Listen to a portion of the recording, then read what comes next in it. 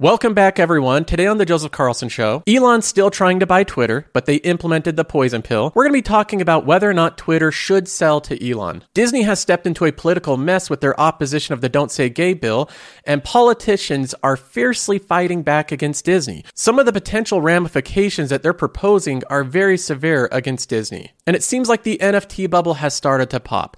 The original Jack Dorsey tweet that sold for $2.9 million is having a difficult time finding a bidder now. And lastly, we have new news of more unions. We've talked about the Starbucks union. We've talked about the Amazon union. Now we have Apple workers starting to unionize as well. So we'll be talking about this news as well. Now let's go ahead and start off with a portfolio update. The first thing that I want to say is that this is a very difficult market. This has been the most difficult time that I've ever invested in terms of trying to make gains in individual companies or in ETFs. It's been a very, very difficult market. The indexes are down 7 to 12% from their all-time highs, and individual companies, especially the ones that were more reckless, have been punished like crazy. There's lots of companies like PayPal and Facebook that have sold down over 50%. When you're investing in individual companies, you have to be willing to go through periods of underperformance. And if you can't do that, you should move to an ETF. If you don't have that mentality, I've owned companies that have both gone up a lot in this market, like Costco, and ones that have struggled, like Disney. And I feel completely fine owning both of them because I have a long-term perspective. In fact, on this note, I developed a tool to be able to look at your companies and see how they're doing overall, which direction they're trading. It's called the Dip Finder, and it's a technical way of looking at how your companies are trading. You look at the current price versus the 200-day simple moving average. In my portfolio, almost every company is moving down. Literally every one of them except for Apple and Costco. Costco is the only company that's doing well. It's 19% above its 200-day moving average, which means it has a lot of upwards momentum. And you can see that upwards momentum reflected in the stock price. This is what the Dip Finder tracks. Costco's not in a dip. In fact, it's in the opposite of a dip. It's in a price surge. And while it's great that Costco's doing well, the majority of my portfolio is doing poorly. Almost every single company. T. Rowe Price and Starbucks are down 26% below their 200-day moving average. That means that they're down a lot over their recent history. Domino's Pizza is down 19%. JP Morgan the same. These companies are selling down like crazy. Now, when I look at this, rather than becoming discouraged and feeling like a bad investor, I realize that all of these companies are not bad companies. They're not all trading down because they're doing poorly.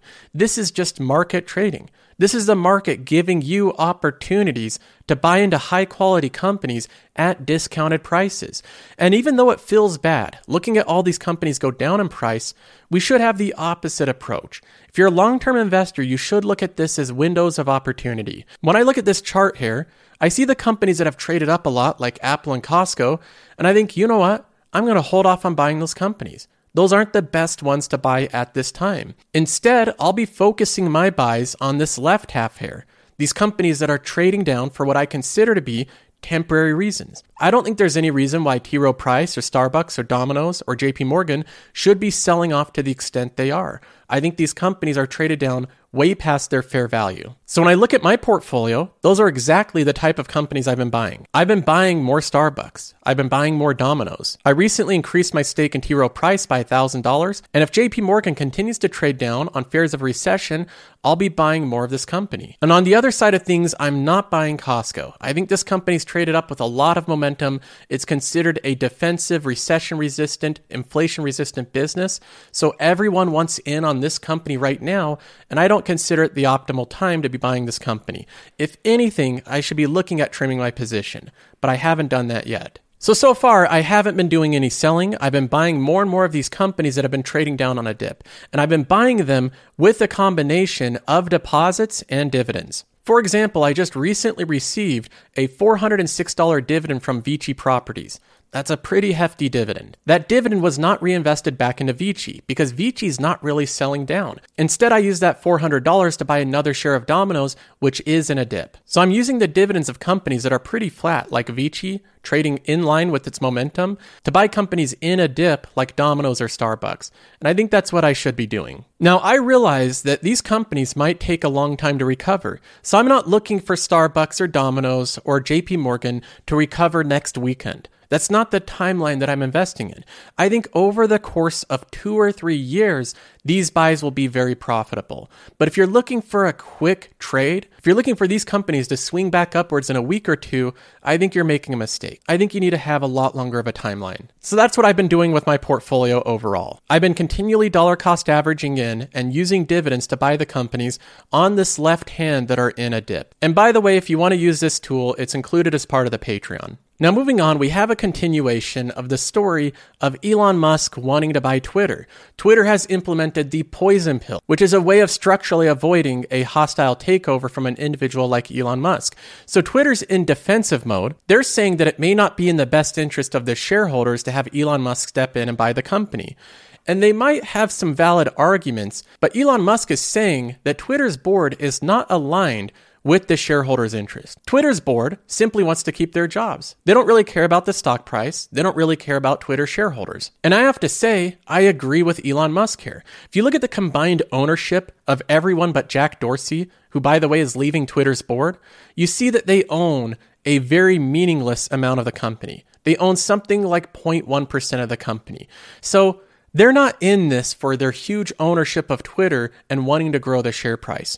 They're on the Twitter board, like Carl Icahn describes in many cases, as being a country club. They're part of this prestigious group of people that are on a board. They get paid a huge salary, and they get to be involved in running one of the most important assets in the US. That is something that's prestigious and gives them a lot of clout. And I don't think that they want to give this up, even if it's in the benefit of the shareholder. So I agree with Elon Musk. He's saying that Twitter's board is not aligned with the company. And even Jack Dorsey has come out and criticized the Twitter board, saying the same thing. Quote, "It's consistently been the dysfunction of the company." Now, I appreciate Jack's honesty now that he's stepping out of Twitter and leaving the company to come out and criticize Twitter's board, but I have to ask the question, why didn't he bring this up when he was running Twitter? He had a lot of clout at the company. He was the CEO. He was the founder of the company. He owned more shares of the company than the entire board combined.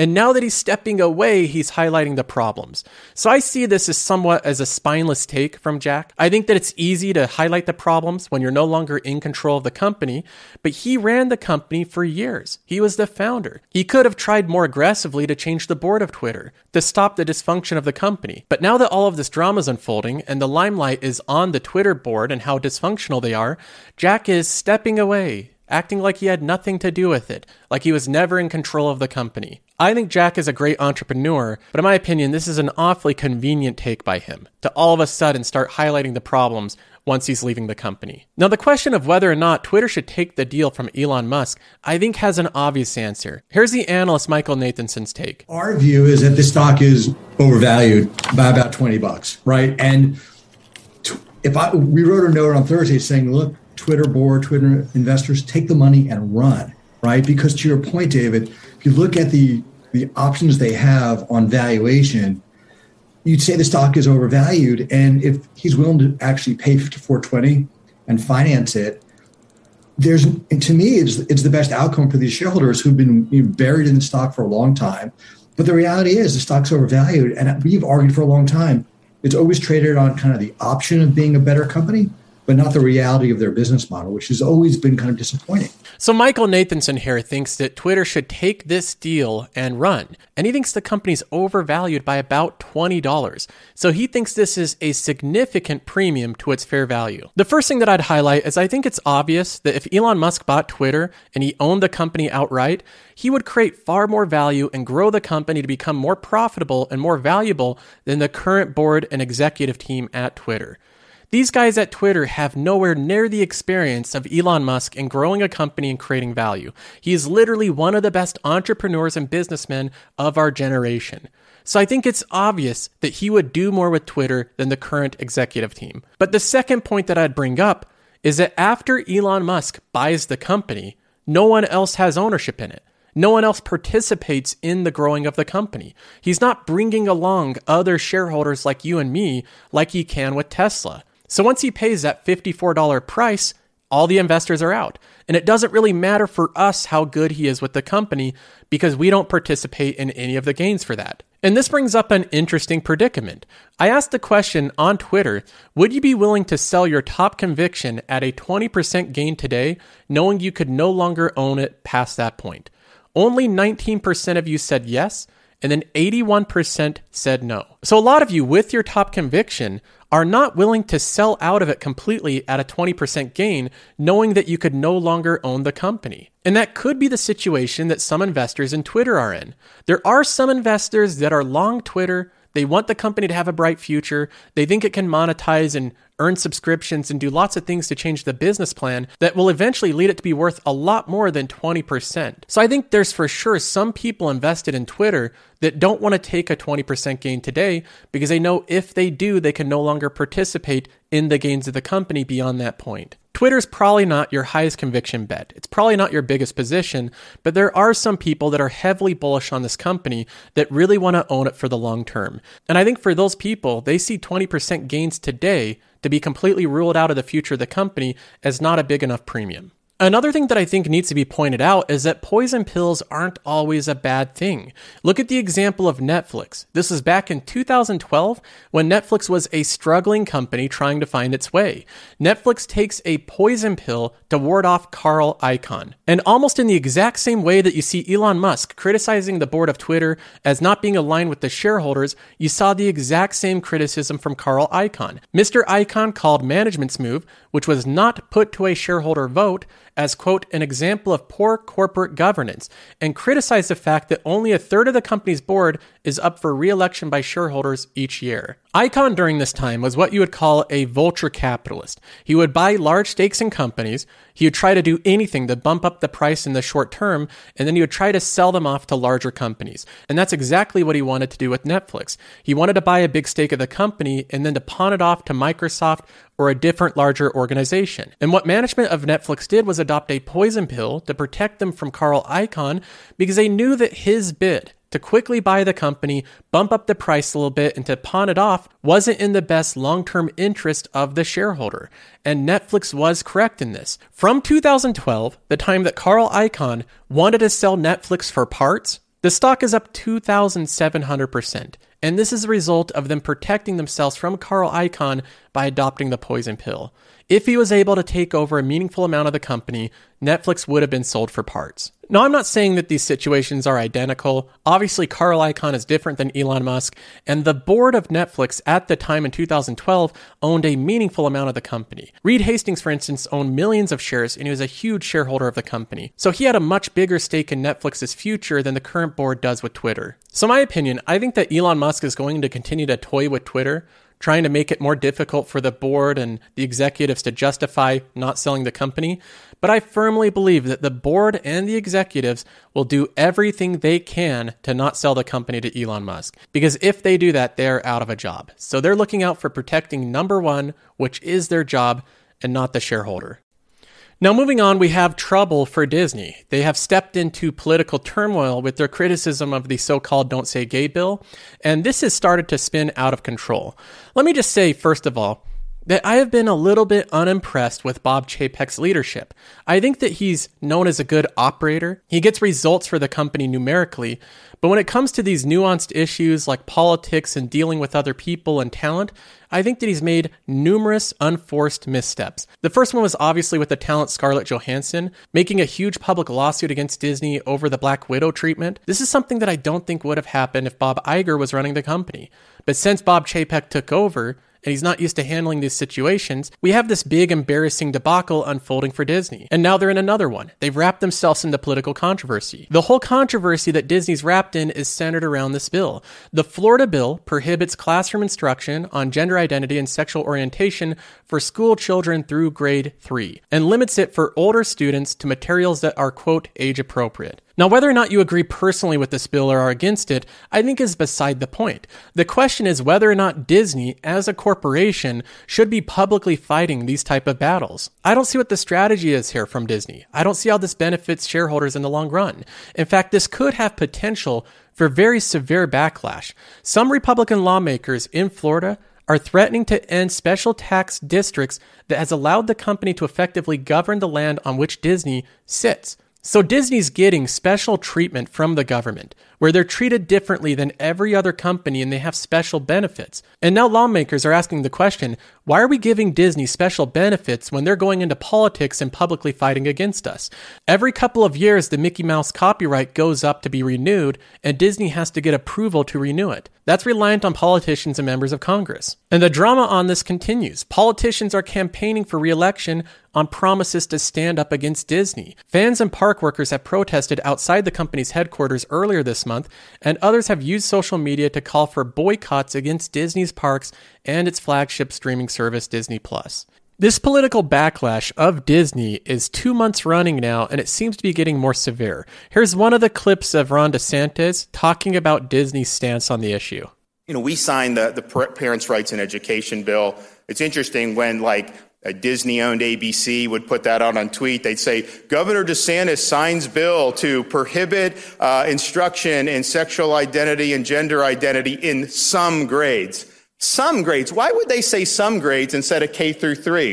It's just amazing if you're trying to inform the... So you saw a lot of this, but then for Disney to come out and put a statement and say that the bill should have never passed and that they are going to actively work to repeal it, I think, one, was fundamentally dishonest, but two, I think that crossed the line. This state is governed by the interests of the people of the state of Florida. It is not based on the demands of California corporate executives. They do not run this state. They do not control this state. No matter which way you stand on this issue, it doesn't look good for Disney. As Disney enters into the second month of fallout from handling of the Florida bill, now politicians and fans, more than employees, who are using the company as a punching bag, underscoring how perilous it can be for a family-oriented entertainment company to take a stand on sensitive social issues. This is the problem I see in what Disney's doing. Why is an entertainment company getting so heavily involved in political nuanced issues? And I think the more that Disney pushes on these issues, the more pushback they're going to get. Disney has wielded an enormous amount of power in the state and has basically been untouchable, but now they are in the weakest position politically in more than 50 years. DeSantis says that Disney has held so much sway, they were able to sustain a lot of special treatment over the years. And if that stops now, which it should, that'll be a good thing for Florida. So Disney has been enjoying a lot of different special benefits in Florida from the government by being friendly with them. And now that they're lashing out against them and going into politics, they're starting to see these things be highlighted.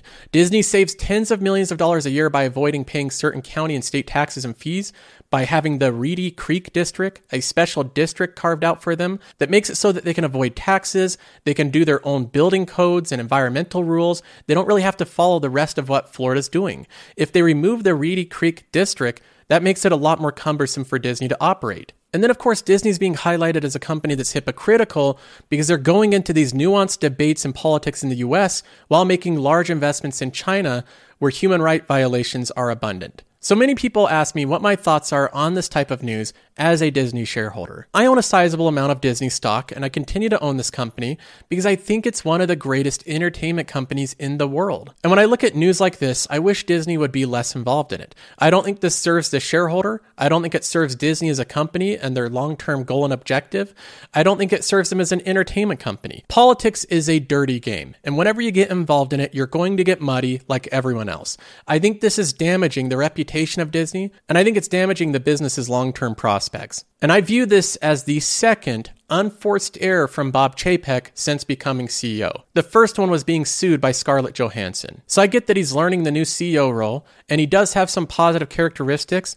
I think the parks will perform well. They seem to be packed right now. I think that Disney Plus is going to continue to grow. So operationally, I think the company's doing really well. But when it comes to these other things, these other nuanced issues, like treating talent well, navigating the world of politics, I think that Bob Chapek apparently has a lot to figure out. Now, the next piece of news I think is positive news for everyone that's not detached from reality. For a while, we were going into lunacy. We were going into a territory where nothing made sense. We had a Jack Dorsey tweet, NFT, which is essentially a screenshot of a tweet that sold for $2.9 million. That's real money. $2.9 million. This wasn't fake money. This wasn't monopoly money. This was 2.9 million real dollars. Now the tweet is coming closer to its real value, to its fair value of $0. So let's go ahead and see how all of this unfolded. Mr. Estavi, the buyer of this tweet originally, and the person that seems to be very detached from reality, said, quote, "This is not just a tweet. I think years later, people realized the true value of this tweet, like the Mona Lisa painting." He just compared a screenshot NFT of Jack Dorsey's tweet to possibly the most famous and valuable painting in the world, the Mona Lisa. He's comparing those two things together, and he's doing that with a straight face. And if you think that comparison's a little bit detached from reality, take a look at what he expected it to sell for. He was expecting this NFT to sell for at least $50 million. $50 million. Now, the highest bid was a little bit shy of $50 million. It was $13,940. In my opinion, that's around $13,940 too much, but I think it's getting closer, a lot closer to its fair value. Mr. Estavi says he's now rethinking the sale altogether. I think that's good. I think that he has more than one thing to rethink. The low bids come as the NFT market has slowed in recent months. Global monthly sales of NFTs totaled almost $5 billion last August. According to CryptoSlam, a site that aggregates NFT data, in March, the sales were down $2.4 billion. So the NFT market as a whole, month over month, is slowing down like crazy. And I think over the coming months, we're going to see a lot more headlines just like this one. Now, lastly, we have news that another one of my companies, another large holding, is starting to be unionized. We have Apple workers at New York's Grand Central Store take steps to unionize. They say organizers who have dubbed themselves Fruit Stand Workers United. I may be critical of the union effort here, but I do appreciate the good naming here. Fruit Stand Workers United is a pretty awesome name. They are in the process of collecting signatures from workers, according to FSWU's website. Employees are seeking representation by Workers United, an affiliate of the Service Employees International Union, which has overseen the successful union efforts at some Starbucks stores in the U.S. So the same exact group, Workers United, that is being successful in unionizing a bunch of Starbucks stores has now moved on to bigger targets. They're going for Apple. Now, you might be asking, what are these employees wanting that Apple currently isn't providing them? Well, the FSWU explains what they're demanding. They're demanding higher wages, greater bargaining power with Apple over benefits, workplace safety, and other employment matters. That's pretty vague terms, not really pointing out anything that Apple's actually doing wrong or being uncompetitive with. They're just saying they want everything. Better workplace safety, employment matters, higher wages, bargaining power, benefits, so on and so forth. They say the group pointed to how Apple, the most valuable company in the world, has seen its fortunes grow while, quote, its retail workers live precariously.